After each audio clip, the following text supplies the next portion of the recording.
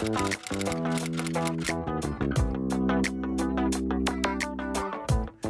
wait to come out, that you should try to gain rank or status before you do that. That's a bunch of bull. It's a new day in the music industry, and I can reach my fans. We're getting there. I've caused harm to the political agenda, and which I'm actually happy for. I would say probably the best message to them is that they're on the wrong side of history. Whether you're lesbian, gay, bi, transgender, or whatever, love is love. Shout it out to the world. The Michelle Meow Show, your A through Z, covering the LGBT, LMNOP, and everyone in between show. And now here's your host, Michelle Meow. Welcome. Thank you so much for joining me here on this Tuesday, July 11th. I'm Michelle Meow, your host. The Michelle Meow Show is your A through Z, covering the LGBT, LMNOP, and everyone in between. It's Tuesday, so you know that it's my favorite day of the week because John Zipper of the Commonwealth Club is here with us. John, thanks so much for joining us. Thanks for having me here, Michelle. Geez, what a day in America, the reality show. Yes. Tell us more, John. Oh, well, for everyone who's been tracking the Trump and Russia story, I guess the latest is that Donald Trump Jr., admits he met with a woman connected to the Kremlin who said she had dirt on Hillary Clinton. And this is raising questions from legal eyes, saying that this, if not collusion, actually some folks are saying treason. A former lawyer for George W. Bush, in fact, calls it treason, flat out. But, no one gets convicted of treason these days. Nonetheless, it is the worst dumpster fire so far of the Trump legal woes. So, as has been predicted, this just keeps rolling along and getting deeper and deeper. And we're still not to the point yet where Robert Mueller's really rooting around and finding stuff. So buckle up. Is it really fire, though? Is it just another scene, like I said, of America, the reality show? I mean, I know that there are a lot of us who are paying attention, who are taking this seriously, but we always come back to that question, like, could there actually be people of the highest form of government here in America be incriminated or, could they actually be punished? Could there be consequences?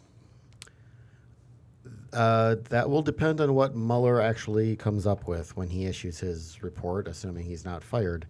And there are, some sober folks who are saying, look, nothing really is going to happen until Mueller comes out with his findings. But, and you are starting to see, again, some more Republicans in Congress who are not even trying to defend this. So I think we'll see. I think you might see folks leaving the White House, perhaps necessarily. And, folks like Jared Kushner and Don Trump Jr. and such, they're all hiring criminal lawyers right now to defend them. So, yikes. Yeah. It is. It's getting pretty real then. Thank you for that. Yeah. Yes, once you start hiring an attorney, a specific kind of attorney, something else starts speaking for itself. Thanks so much for joining us here on the program. We have a great program for you. I'm excited to be in studio and to have a wonderful program for you. The first half, we have a special guest in which we'll discuss some philosophy, which, I have no business discussing philosophy, but you'll want to listen and tune into this because we're going to talk about just some theories that were presented, before Donald Trump became Donald Trump, and that for many of us who are new activists and or just plain young, there were intelligent people who had predicted something like this that could happen with something like a democracy in which we live in. And then we'll spend the second half talking about actual activism, people who are out there, people who have been fighting, such as one of the founding members of ACT UP, who will come on to talk to us about what it feels like to be arrested again for something that he believes in. So a great, great program. We'll go ahead and get today's show started. Today's program is brought to you by Pacific Fertility Center. When life needs a little encouragement, Pacific Fertility Center will be right by your side. Visit pacificfertilitycenter.com. Well, who is Richard Rorty? I didn't even know until I read an article recently in The Atlantic in which the late philosopher was quoted from his book, Achieving Our Country, which was published back in 1998. And I have to read this passage because that is what stuck out to me. And something about it just, it was a chord. It was something I could not ignore. So here goes. Members of labor unions and unorganized and unskilled workers will sooner or later realize that their government is not even trying to prevent wages from sinking or to prevent jobs from being exported. Around the same time, they will realize that suburban white-collar workers themselves, desperately afraid of being downsized, are not going to let themselves be taxed to provide social benefits for anyone else. At that point, something will crack. The non-suburban electorate will decide that the system has failed and start looking around for a strongman to vote for, someone willing to assure them that once he is elected, the smug bureaucrats, tricky lawyers, overpaid bond salesmen, and postmodernist professors will no longer be calling the shots. Once the strongman takes office, no one can predict what will happen, except producers of a reality show, perhaps, if Rorty were to live to 2017. Our guest today will help us talk about what Rorty meant in his book. He's the former president of the Richard Rorty Society. Currently, he teaches social and political theories at the Union and Union Institute and University Graduates College. Let's welcome Dr. Christopher Voparil to the show. Chris, thanks so much for joining us. Hello, and thank you for having me. So just with the passage itself, like I had just mentioned, I mean, by no means am I an academic. I had no idea who Richard Rorty is, but I'm just a regular, average, concerned citizen, and seeing, not that I'm thinking about it as a Democratic issue or a Republican issue or from a conservative to a left, but I'm just concerned. This passage stuck out to me. Let's talk about that very quickly. I mean, what do you think? Rorty, this book was published, as I mentioned, back in 1998. So someone somehow had thought this through, that wherever we were going to go in our political movement between left and right, someone like Donald Trump was going to be born. Yes, I mean, these passages are incredibly prescient, seemingly, could have been written yesterday. As you mentioned, the Achieving Our Country book, Leftist Thought in 20th Century America, was published in 1998 and was a series of lectures given at Harvard that primarily was aimed at the academic left. And Rorty was not only diagnosing things going on within the American political electorate, which we can come back to, but also critiquing the academic or cultural left for getting too preoccupied with issues of the recognition of identity and, as the passage noted, postmodern deconstruction of certain, Eurocentric ideals, and they had completely lost sight of basic issues of economic inequality. What I thought was really interesting about that and I read I'm referring to the Atlantic article on this that included that quote, was he was really pointing to the deep roots of what brought us Donald Trump, or a Trump-type person, if you will. And, in other words, it wasn't a shot out of the blue. This was, structural stuff that was bringing it up from, economic structural stuff, but also then, of course, the misdirection on the left and trying to deal with it.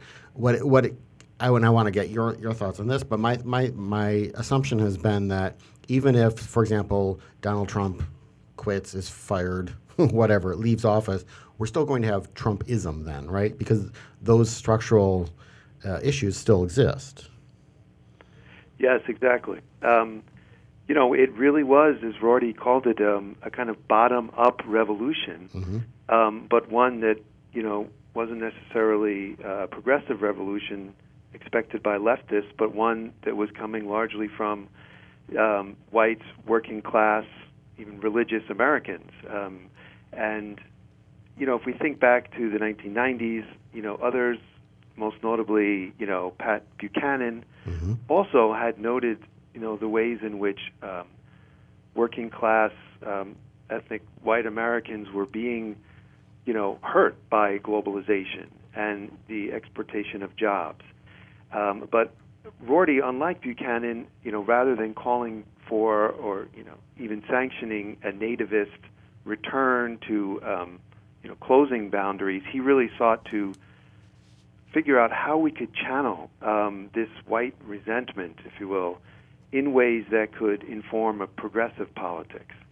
And the way that he primarily saw this happening is by trying to move away from the recognition of difference and diversity that had characterized, leftist politics as a result of the rise of identity politics in the early 1990s, debates around multiculturalism, and to try to get them to build and to think about building national electoral coalitions that could support, progressive policies that would benefit everyone. There was an interview once with Norman Mailer, and he was asked something about the role of intellectuals, communicating to, if you will, the average person. And he said, well, the intellectual's job is not to communicate to the average person. The intellectual's job is to communicate to other intellectuals and hope that out of that conversation and debate and discussion, all of that kind of stuff, will come ideas that can then, circulate elsewhere in society. How important is it, or maybe why is it seen as so important by Richard Rorty's ideas, that stuff that's in liberal academic circles would have such a profound impact on political movements with millions and millions of people? Why do we really think, for example, the 50-year-old woman in Wisconsin who works for the party at election time or whatever, that she's thinking about identity politics or something like that, or that wouldn't she actually already be thinking about things very much on terms of this is going to take away my health care or something like that? Yeah, exactly, and that was the disconnect between leftist academics and what potentially leftist voters were thinking. Rorty, to address the question about intellectuals, he comes out of a tradition of North American thought, American pragmatism, that really prides itself on public intellectuals, the idea that philosophy and intellectual reflection more broadly shouldn't preoccupy itself with the problems of philosophers that only philosophers care about, but rather to engage and try to remedy the social, moral, political issues of the day. I mean, Rorty's hero was John Dewey, Jane Addams, another pragmatist intellectual, W.E.B. Du Bois, and even Rorty's student, Cornel West, tried to exemplify this tradition of public intellectuals that are able to leave behind the narrow debates of academia and try to influence the political discourse of the day. Michelle Meow and John Zipper were speaking with Chris Voparil, who is the former president of the Richard Rorty Society. So I can't think of anyone more qualified to talk about what Rorty meant. And now that a lot of people in the media are starting to write about Rorty's philosophies or theories on what's happening right now. The interesting thing, though, Chris, is when Rorty published this book, Achieving Our Country, it didn't get, I guess, the rave reviews, or it wasn't necessarily embraced, especially, of course, by the liberal or the left, considering that it's a critique of the left. But now it seems to be picking up. It seems to be embraced. I mean, Amazon has to reprint, and I think it's the first time it's actually needed to be reprinted because of popularity. Why do you think that is? That's a great question. I mean, in a way, Rorty was ahead of his time. The leftist academics weren't ready for that message. They weren't willing at the time to give up what seemed like, critiques of all manner of forms of patriarchy, oppression, Eurocentrism and the powerful critiques that were marshaled, informed by, as we noted, certain postmodernist currents like deconstruction, to give that up for a focus on what Rorty was calling prosaic national politics. It just didn't seem very radical to be worrying about getting the vote out, and building electoral coalitions. But now, after 20 years of worsening economic inequality, claims that Rorty made in that book that seems out of touch and reactionary at the time, like nobody is setting up a program in unemployed studies or homeless studies or trailer park studies, because these forms of otherness really aren't other in the right way for leftist academics to take them seriously. At the time, that didn't go over well. I mean, the book, by and large, is a call for a reinvigoration of American national pride. And that can be, a potentially dangerous thing. But he felt that some sort of commonality was needed to try to build the sorts of electoral majorities that were responsible for getting, New Deal social programs in place, in an earlier period. Chris, we're going to take a quick break, but when we come back, we want to continue our discussion about Rorty's and his views and just kind of that overall passage from his book, Achieving Our Country, and applying it to how someone like Donald Trump has become president of the United States. Don't go away. Stay with us, okay? Yes, of course. Babe, I think we're ready. We're really doing this. Yeah, I'm ready for our family. So where do we start? Starting a family is a team effort, and when life needs a little encouragement, Pacific Fertility Center will be right by your side. As a unified team of the best fertility specialists, guided by the highest ethical standards, Pacific Fertility Center provides patients with compassionate fertility care. Visit pacificfertilitycenter.com. This is a true story about two best friends who fell in love and moved across the country to the city by the bay. After many years of dating, Jen and Jacqueline are now planning their dream wedding. It's a big moment in everyone's life when you say I do, especially when you can make choices for your authentic life and your loved ones too. Congratulations, Jen and Jacqueline. Live your authentic life. A special message brought to you by Weatherford BMW. Many nonprofits rely on events to raise money, create space for community gathering, and offer opportunities to network. But how many hours in a day do community leaders have when they're busy changing the world? Imagine your next event, gala, festival, or celebration professionally executed with creative ideas and ideals to match your community service. IDK is the community's trusted event production company. Visit idkevents.com for all your event production needs. Thanks for listening to the Progressive Voices Network, streaming the best in progressive talk 24/7. Keep the progressive conversation going on Facebook. Like us at facebook.com/progressive voices. On the Progressive Voices Facebook page, we update the stories that our hosts like Tom Hartman, Stephanie Miller, Bill Press, and Leslie Marshall will be talking about during their shows. And we share great news, commentaries, opinion pieces, and videos from all over the progressive world.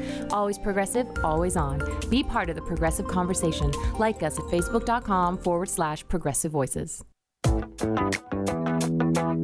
And now, back to the Michelle Meow Show. Welcome back. Thanks so much for joining me here on the program this Tuesday. John Zipper of Commonwealth Club is here with us, and our special guest on the phone is Professor Chris Voparil, who's the former president of the Richard Rorty Society, and we're speaking about Richard Rorty, who's the late philosopher. And he's also the author of Achieving Our Country, and in that book, he actually had I don't even want to say he guessed it, but he had warned the left or America that something like this would happen, and it did. I think, the narrative today that we see or hear in the media is like people are asking, it was the right's, the fault, the rise of the right, or this alternative right, I think is the word that people are using these days. In fact, we have someone like Richard Rorty who said, well, caution to the left, our actions or part of what we're doing within the movement could create someone like a Donald Trump, a reality star, as president of the United States. So, Chris, just to continue on this conversation, my question is, I wonder kind of what Rorty's thoughts were when we talk about cultural identity or cultural politics, and that the way that we describe cultural politics, especially in the last few years, has been inclusive of, the LGBTQ rights fight. It's also been inclusive of the civil rights movement and equal rights movement and women's rights, and all these things that he had mentioned would be the first rights to go when someone like a Donald Trump would, rise to power. But I wonder, if he had thought at all in terms of how would we include these rights in our movement and our fight without making it just that, cultural politics. Yeah, he, distinguished between cultural politics and what he called real politics in the Achieving Our Country book, which I think was, not the best way to put it perhaps, but he meant by real politics, the politics of elections and political parties and so on. He was very much, a philosophical liberal in the sense of thinking that the appeals to rights and, the tradition out of which we get the Declaration of Independence and so on are essential. But the issue came back to how best to combine, a focus on universal rights with injustices that need to be remedied that are experienced by particular groups.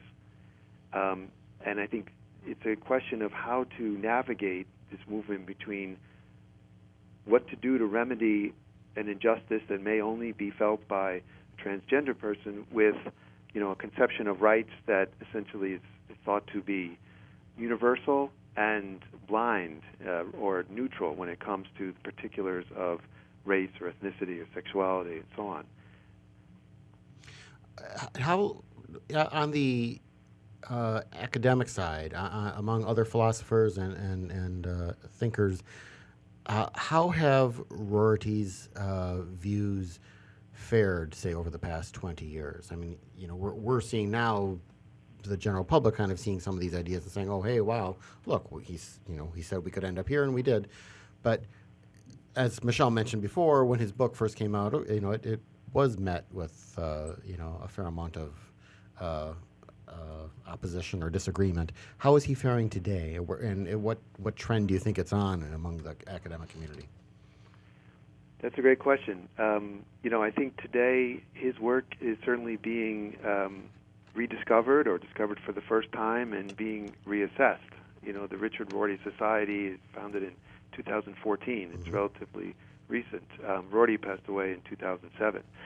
But by the time this Achieving Our Country book came out in 1998, Rorty had already been writing and publishing for several decades. And it was actually his 1979 book, Philosophy in the Mirror of Nature, that put him on the map and just became a huge international sensation. By and large, the reception of the book was much more positive outside of philosophy, across the humanities, than in philosophy. Rorty was viewed very skeptically and critically by philosophers because, in a way, he was viewed as having been a kind of Trojan horse that after publishing and writing technical, specialist essays in analytic philosophy, he suddenly threw that all away to turn to social and political issues and really to undermine the distinctiveness of philosophy altogether. But after a book in 1979 that sold many millions of copies and was translated into over 20 languages, he already was probably the leading living American intellectual at the time. So it's been very critically received by philosophers, but that is starting to change as people now are listening to his message and seeing how the implications of his philosophical critiques have really helped him get a grasp on social and political reality in a way that no one really had expected. Yeah, and the issue of how it kind of tracked, or how reality, if you will, tracked to his prediction there on, that people would, in that situation, would reach for a strong man. Obviously, there's a hope there on the left that, for someone making this argument that the left would wake up and readjust politics and such. If it doesn't, if it fractures and or hardens even farther on the left or whatever, what do you think those folks, the Trump voters, will do in a society, say, that it goes down increasingly down that strongman authoritarian path? Are they likely to rebel, or will they, in some, how long will they continue to say, well, at least it's working for me? Yeah, this is really the essential question. I mean, this is hard to predict. I mean, I think at this point we can say that there was forms of, suffering out there that simply weren't being heard. Yeah. And, now I think, as Rorty predicted, in Trump, they found someone who would listen. But as we've already seen, the lack of policy initiatives coming out of the Trump administration in general, and, that would help the voters who actually elected him, in places like West Virginia, or Kansas, or anywhere outside of, the liberal coastlines, would benefit at all. Yeah. So if it turns out that Trump was a kind of, false prophet, if you will, then I think they're going to look elsewhere for someone to take their concerns seriously. And this is the opportunity, for the Democratic Party going forward. Former Russian chess champion Garry Kasparov recently was out here in San Francisco, and he was saying that we're actually lucky that it was Trump who showed up the weakness in our system, and he's the one who kind of broke through and won, because what he was saying was, because Trump basically has no ideas, has no grand plans, has no competency to achieve anything, and that's certainly what we're seeing in Washington right now. We're at least we're lucky, rather than having gotten a really wily and smart, political operative who was able to ride this wave. My worry is always that, well, once someone sees that it can be done, others will, of course, jump on that train. Yes, I think that's very insightful, and it is the case that, were Trump less worried about, his own image and ego, and actually more committed to bringing to fruition some of the ideas, the very ugly ideas that he was turned up in the electorate, I think we'd be in a much worse place. Well, then, we should just ask you to give us the prediction of who's going to win in 2020, and we'll just bet on everything with that, because we know you'll get it right. Well, I'm, of course, a political theorist and not a political strategist, but clearly I think the opportunity is there for the left to rethink, the vocabularies by which it attempts to speak to issues of injustice, and perhaps, bringing in the economic dimension and, the idea of taking care of basic needs for everyone, whether that's health care or some kind of universal basic income, and other rights, that would give them a platform for channeling the kind of resentment that Rorty diagnosed and that Trump exploited in a different direction. And I think because there are, as we know, voters who would have liked to vote for Sanders cast a vote for Trump, I think there's still an opportunity there. And this isn't, something that is necessarily going to repeat itself for many election cycles to come. Yeah, it certainly is the opportunity for Democrats to come up with programs and policies that address really a lot of the unfairnesses and the hurt out there across So many different parts of the country. So we'll see how they do. Perhaps the instructive election cycle is actually 2008, because as I said, Rorty passed away in 2007. He didn't live to see President Obama be elected, but the campaign that Obama put together in 2008, many of us observed, was essentially a page out of the Achieving Our Country playbook. Yes, we can is a kind of mobilizing slogan that was linked to a vision that was going to improve America for everyone. Obama didn't run on racial difference, as we know, and he received much criticism from the left because of that. He cast himself in much broader terms, and perhaps there's something to be learned there for the left in 2020 and even 2018. Chris, I want to thank you so much for taking the time to speak with us today about Richard Rorty. Certainly a learning moment for me, and it sinking in. And I think that all of this is so important, especially right now. So thank you for your time. Thank you for having me.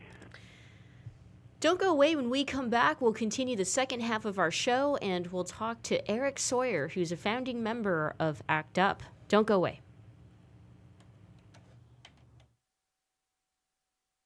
The Commonwealth Club is a unique organization that brings together people from a variety of backgrounds to explore important issues as a community.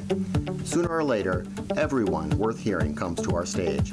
From Marga Gomez to Richard Chamberlain, from James Hormel to Kate Kendall, leading thinkers, activists, politicians, and artists have come to the Commonwealth Club of California. Ted Olson and David Boyes came here to discuss their winning legal strategy for same-sex marriage. Jason Collins talked about gay athletes. The Sisters of Perpetual Indulgence discussed activism and good works. Actor and director Rob Reiner explained how he got Hollywood behind same-sex marriage. Barney Frank described what it's like to be gay at the highest levels of Washington. From healthcare reform to transgender rights, from immigration to gay-owned businesses, it's all at the Commonwealth Club.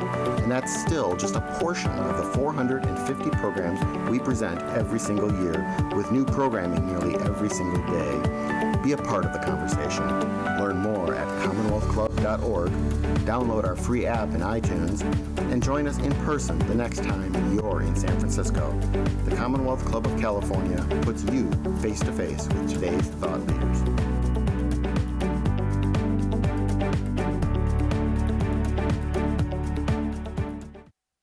Babe, I think we're ready. We're really doing this. Yeah, I'm ready for our family. So where do we start? Starting a family is a team effort, and when life needs a little encouragement, Pacific Fertility Center will be right by your side. As a unified team of the best fertility specialists, guided by the highest ethical standards, Pacific Fertility Center provides patients with compassionate fertility care. Visit pacificfertilitycenter.com. You're listening to the Progressive Voices channel on TuneIn. Please help us grow. Tell your friends to tune in to Progressive Voices. Find out more at progressivevoices.com. And now, back to the Michelle Meow Show.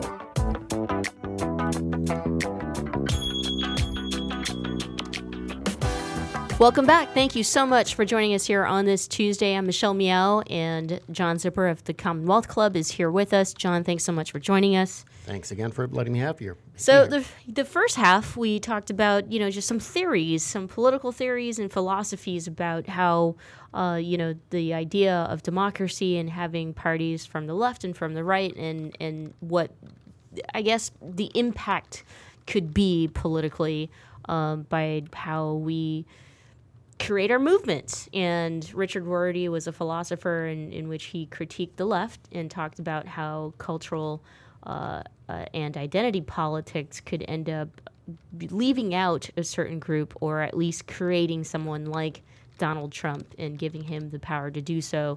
So it's a very interesting conversation. Well, now in our next half, we'll spend some time talking to activists who had been a part of the movements, I should say, who have actually gone out, who have seen it, who have protested, who have been arrested, continue to get arrested, and focus very much so on what I would say the politics or the issues. And so our next guests is Angel Soto and Eric Sawyer. Eric Sawyer is a founding member of ACT UP, and so for a lot of you who are listening to the Michelle Meow Show and aware of LGBTQ history know of how active ACT UP was during the HIV/AIDS crisis within our movement. But when you think about where we're at today and the Affordable Care Act and so many Americans being upset and or angry and or threatened by the idea of not being able to have access to health care, I mean, when we're uniting around this issue, there's really, in my opinion, no room for the identity politics that we talked about in the first half, and it's really focused on what we all want, which is access to healthcare. So let's welcome Angel and Eric to the program. Thanks so much for being here with us. Our pleasure. Thank you for having us. So Eric, I'll start with you to make it easy. I mean, we've been hearing from interviews recently of your arrest, and you've just been able to articulate kind of what that means to you and why it's so critical and important. I mean, I can't get over the photo that the media is circulating. You have a big old smile as you're being arrested. Talk to us about that day and kind of, what the motive was behind that and your thoughts and feelings about the Affordable Care Act and this administration trying to repeal it. Yeah, well, the purpose for going there was to try to impress upon the senators that this bill is dead on arrival. There's no fix for this bill. The only thing that can be done to this bill is to kill it. And the reasons why that we feel that way is that it's going to strip 22 million people from the health care rate. If you're going to eliminate 22 million people from healthcare, that's not a fix to the healthcare system. It's going to take over $700 billion out of the Medicare trust fund. There are health economists who say that it may very well bankrupt the Medicaid system within 10 years.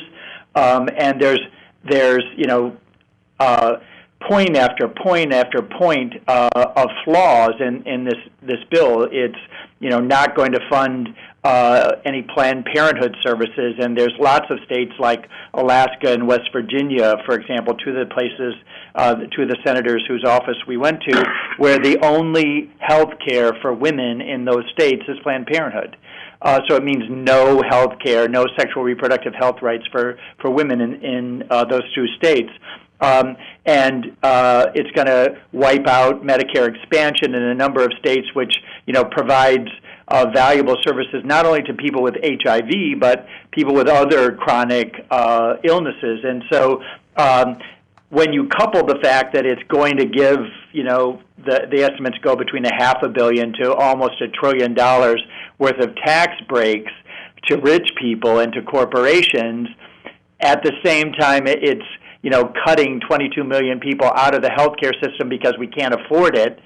The hypocrisy of, we can afford a $500 million or $1 trillion tax cut to rich people, but we can't afford health care for poor people it's just ludicrous. And, we have to stand up, put our bodies on the line, take over people's offices and say, look, if you're not going to do the right thing, you need to get out of the way and let us run your offices so that, all of these people don't die for lack of access to health care. And I was smiling, largely because of the fact that, we were able to, take over the offices, put a lot of pressure on the senators who either have reason because of the fact that Medicare and the Affordable Care Act and Medicaid expansion, that those things are providing so much health care into their states that they need to and are in many cases like Senator Murkowski from Alaska, whose office I helped take over, they're already making comments in the press that the bill is going to harm their citizens. Murkowski is, working on an amendment that would allow them to use Medicare to reimburse Planned Parenthood services in her state because she knows it'll strip strip health care from women. And so, it was just a pleasure to know that we were able to pull off our plan and to put pressure on these senators and hopefully get them to change their minds and vote to kill the bill. Do you think it was a complete surprise when you showed up there, or do they kind of know when there are protests? Do they follow folks on social media or something? Do they know it was Well, I think that clearly they were aware that there were lots of activities going. The day before, there was a people's filibuster in front of the Senate where different groups took an hour and, both invited healthcare representatives and their membership, as well as senators and congressmen that are trying to kill the bill to speak about why the bill needed to be killed.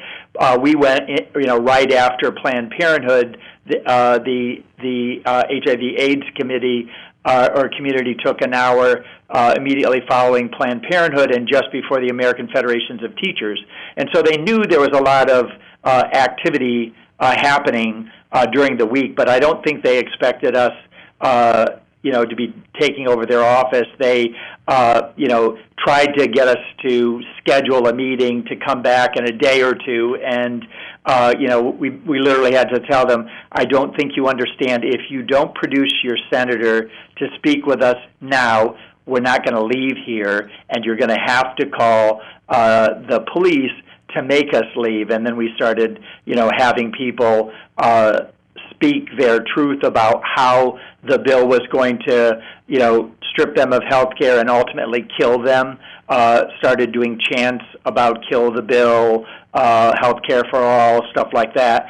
And so they were kind of forced to call the police and ask us to be escorted out. How were you treated by the police? Actually, the police were very respectful. They, didn't really rough us up. They gave us the option to, walk on our own accord if we wanted to do that, both because, there's less chance of us getting hurt by them dropping us or them getting hurt by having to carry, in my case, somebody who weighs almost 200 pounds. And so they, treated us fairly well after the arrest as well, although we were in handcuffs for more than 10 hours, which, certainly isn't a comfortable position to be in. But overall, other than the fact that we had handcuffs on us, no access to food or bathrooms without, being escorted was a bit uncomfortable. This question is for Angel. Angel, and we're sitting here, we're listening to Eric, and Eric has the experience, the emotions. The history of civil disobedience and fighting back in this way. What are your thoughts and kind of hearing him speak about this? Lots of new activists out there are wondering if civil disobedience needs to be a part of our fight or this resistance movement. It absolutely needs to be a part of this fight at this point because they're not listening to us. And like Eric said, it's a tax break for the rich. It's not just poor people who are going to be losing insurance. It's people who work, people who have families, people who do the honest thing and try to make an honest living. 22 million people without insurance. We're going back to the 80s. There's going to be a lot of people out there with serious ailments who are going to be dying if this bill passes. This bill does need to be dead on arrival. And, I was anxious going up there, to be arrested, but I never felt more right about what I was doing at that moment than I did when it was happening. This needs to happen. Do you think it's more effective to do it there in the halls of Congress, or maybe, we hear when they go back to their districts and they hold, meetings or even at their local district offices? Do you think maybe one or the other has more impact, or is it just a matter of you need to be at both places and be we need to keep hitting it at all sides every time. They need to know that they're not going to just put us to the side like they're doing right now. Those people do not want to respond to us. They see what it is. They do not want to do the right thing. Our government has lost its integrity, okay? It's time that they wake up and do the right thing or get out of those seats. Well, it also seems interesting that the people who are going to be hurt the most, or the places where there are the most people who are going to lose health care coverage, are in fact in the Trump red states. That's right. I mean, overwhelmingly. I have children. I have a family. You know, and you know, knowing that, you know, my kids are not going to be able to go to the doctors if they get sick, or me being diabetic, I'm not going to be able to get the treatment that I need in order to keep myself going. It's upsetting. It's upsetting, and you know, I was glad to do what needed to be done yesterday. It still needs to be done until they look at what needs to be looked at the way it needs to be looked at. We need to keep going. Angel, yes, go ahead. I was going to say the one thing that makes it easier for coordinated action to do in Washington is, you know, we can bring a lot of people together in D.C. and provide support for them and do a joint action at multiple senators' offices in D.C., and it's easier to pull the press to one location to cover it so that there's kind of maximum media impact. It definitely helps to do stuff in districts, and you know, luckily there are a lot of organizations that are doing demonstrations or doing actions, raising their voice in town hall meetings in districts. But in terms of our groups, you know, coordinating one thing that is going to multiple senators and congressmen's offices at the same time, it's much easier to do in D.C. Sure.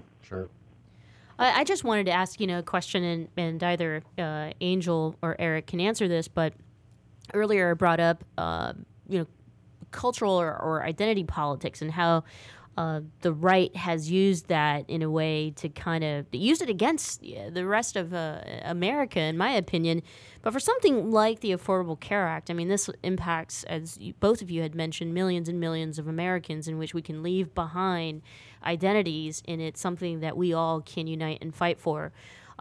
Maybe you guys would like to talk about, you know, the importance of unity and how we can work with other communities to fight the repeal of the Affordable Care Act. Yeah, well, that's one thing that something like health care is a perfect issue for, is that, you know, everyone has a human right to health, and regardless of whether you're black, white, red, yellow, whether you're Muslim, Christian, Hindu, agnostic, whether you're LGBTQ or whether you're straight, everybody needs health care. And as Angel was saying, it largely impacts the poorest of people who are dependent on Medicaid, Medicare, for their health care, but there are lots of people who are lower middle class who are working, whose employers don't provide group coverage, and if they have a family and a mortgage or rent and car payments and gas and children with expenses, can't afford health care, and the Obamacare provided either, in some people's cases, financial assistance to pay for the health care or tax credits to pay for the health care or subsidies.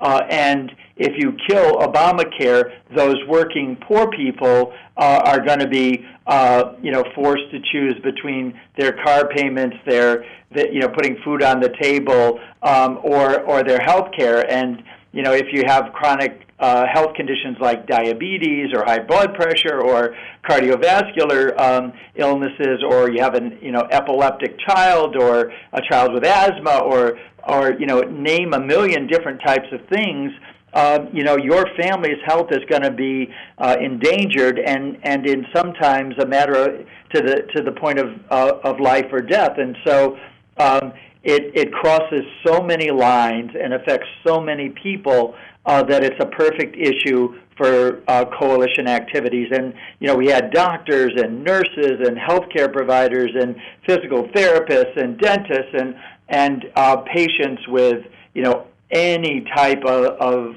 illness, including disabled people in wheelchairs and on feeding tubes participate in this action. And I think it added to the power. So we're talking to you. You're both still in Washington, am I correct? No, we're both actually back in New York. Oh, you are. Yeah, I got back this morning at 5. Long flight. And it was, like I said, a good thing to do. It's something that we have to continue to do. Like our government has to change. It's affecting so many different people. The middle class, the poor. Lots of children are going to be without insurance. I'm going to be without insurance. But, these things have to change. I mean, our government needs to look at the way they're doing their jobs. They work for us. We don't work for them. Why are we having to ask for these things? I mean, these basic human rights. I mean, it's a shame. It needs to change. Absolutely. And I thank both of you for your leadership and for doing something. And that's just my point. There's so many people out there who are looking to get involved or to do something, even if it means getting arrested.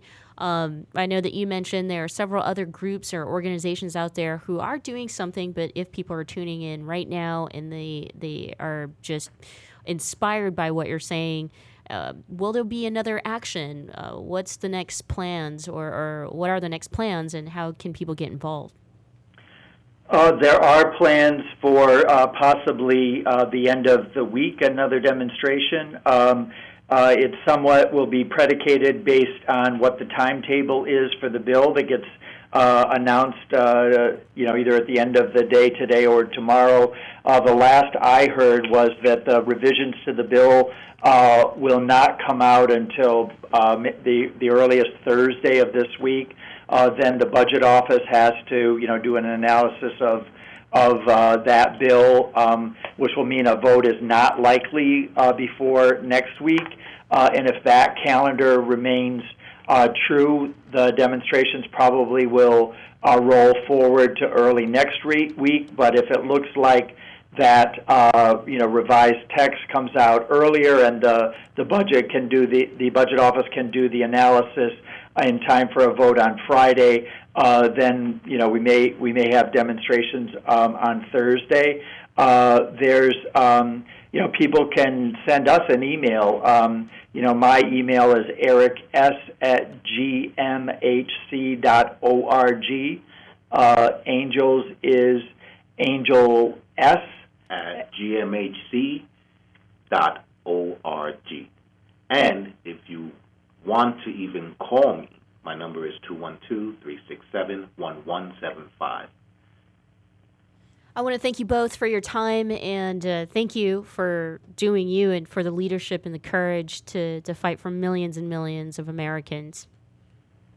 Our pleasure, and we definitely encourage everyone to send emails to their congressmen and especially their senators and urge them to vote no on this bill and to get the numbers for their senators' offices and call and voice their opposition to the bill to the staff of the senators and to also write letters to visit their local district offices of their congressmen and their senators and tell them how important it is to not roll back Obamacare and to ensure that the current bill does not go forward. Kill this bill. Kill the bill. Kill the bill. Kill the bill. That's right. Kill the bill. Thank you all. Don't go away. When we come back, John Zipper and I will close with our final thoughts, and it's a really, really short break. Don't go away. Babe, I think we're ready. We're really doing this. Yeah, I'm ready for our family. So where do we start? Starting a family is a team effort, and when life needs a little encouragement, Pacific Fertility Center will be right by your side. As a unified team of the best fertility specialists, guided by the highest ethical standards, Pacific Fertility Center provides patients with compassionate fertility care. Visit pacificfertilitycenter.com. This is a true story about two best friends who fell in love and moved across the country to the city by the bay. After many years of dating, Jen and Jacqueline are now planning their dream wedding. It's a big moment in everyone's life when you say I do, especially when you can make choices for your authentic life and your loved ones too. Congratulations, Jen and Jacqueline. Live your authentic life. A special message brought to you by Weatherford BMW. And now, back to the Michelle Meow Show.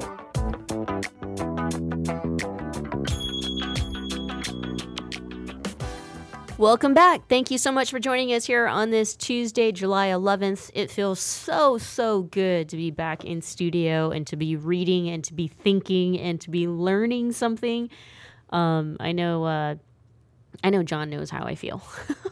Well, actually, I want to thank you for. I had never heard of Richard Rorty before, and he does sound very interesting. And it's. I'm glad to see people are paying attention to what he wrote and are chewing over the ideas. So we'll see. Yeah, something interesting is happening in the media. I mean, the evidence, by the way, the emails, right, of Donald Trump Jr. perhaps colluding with a foreign country. As far as the election goes, a presidential election, I mean, who had their hands on those emails? Obviously, I mean, were those emails on a private server, or it's funny that I even am saying that, right? Because we never even talked about elected officials and their emails until Hillary Clinton, I feel like. But what I'm trying to demonstrate with that is I think that the media is finally opening their eyes to the power of it. And before, we're succumbing to, this big bully, because that's what Donald Trump does. He bullies the media. Everybody. But everybody. Yeah, I mean, every time we talk about the media and Trump on our week-to-week political roundtable, we always get questions from the audience of, the media helped create him, and they're right. Mm-hmm. CNN, CBS. I mean, they were explicit about it. Mm-hmm. Yep, it's huge ratings. It's not good for the country, but it's good for CBS. I think was a close paraphrase. Yeah, and the conclusion to what I was trying to say in terms of the power of the media now is that you've got journalists who are real journalists. I mean, people like Connor Friedman, people I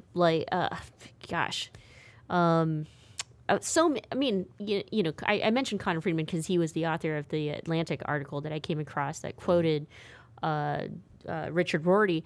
But these are people who have been doing the research for a while now. So it's not like they're like new bloggers or anything that Donald Trump might be the resemblance of, like people who don't actually have real talent but come to power because of I'm going to be so bad. Maybe if Donald Trump's listening, I'm going to jail or something. Somebody's going to be outside the studio ready to kidnap me, but I'm not that important. But what I'm trying to say is that don't be afraid, people.